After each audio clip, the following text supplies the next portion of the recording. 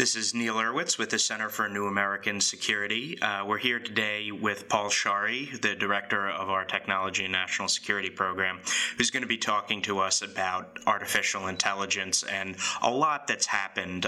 Paul, thanks for joining us. Thanks for having me. So most recently, Vladimir Putin said that whoever leads in artificial intelligence will rule the world. Is he overstating the power involved in artificial intelligence, or is he basically right? I think he's on point on this one. What we're seeing is a tremendous wave of machine intelligence or artificial intelligence. It's very powerful.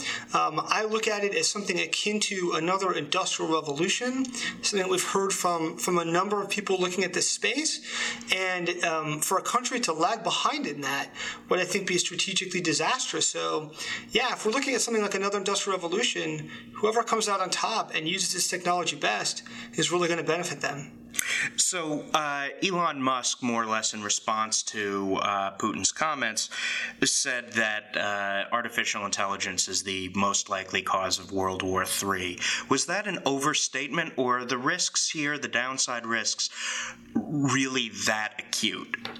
Well, we've talked before about some of the concerns that Musk has raised about artificial intelligence maybe running amok and causing problems. I think something worth keeping in mind here is that, when we talk about another war, that's not just about a safety risk. That's also looking about security risks that could come from people deliberately using artificial intelligence for harmful means.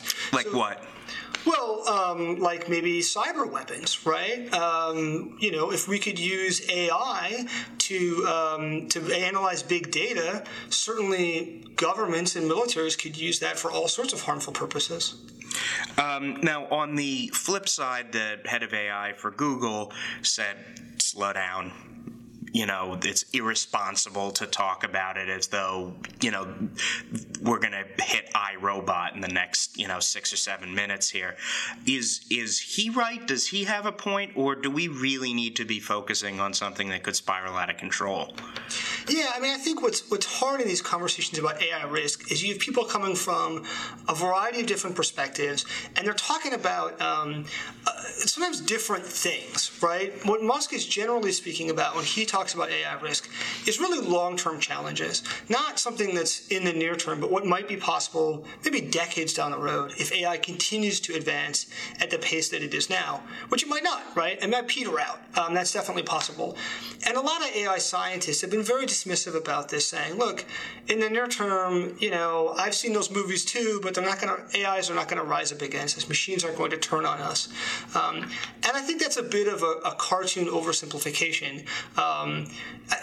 Like any new technology, there are risks in thinking about how to use it and employ it safely. And there are some near-term safety problems with artificial intelligence or machine learning, sometimes maybe learning the wrong things. When you have, a machine that's being used in a really controlled setting, it's, playing a game on a computer, and it learns something clever and creative and maybe not what you want, it's amusing and entertaining. It might not also be amusing if a country develops a cyber weapon and then they lose control of it or it does something unexpected. And I think that's an important component to add to this mix, which is, look, Google is thinking about this and other AI companies from the perspective of they want to use this technology to benefit humanity and maybe make driving safer or analyze healthcare records better. They're looking at it at things that are just really beneficial. But you got to keep in mind that there are people like Vladimir Putin out there who are going to use this technology to do things that you may not like. He's not using it just to analyze medical records? Yeah, I don't think Putin's out to just sort of save lives and make the world a better place. And this is a really open technology area, right? Anyone can get their hands on this and figure out how to apply this. So, Russia may not be the leader in inventing new AI concepts and research, but they certainly have the capacity to take this technology and adapt it.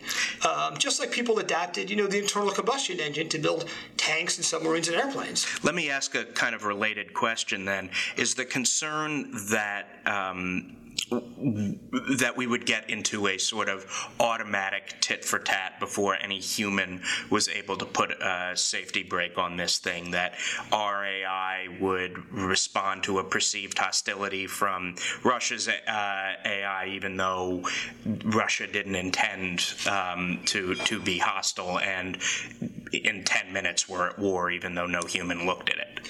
I mean, I think when you start to look at this technology in the national security context, yes, those are the things that you have to start to think about, because you're in a competitive dynamic where countries are trying to get an edge, and there might be an advantage in being a first mover or reacting quickly.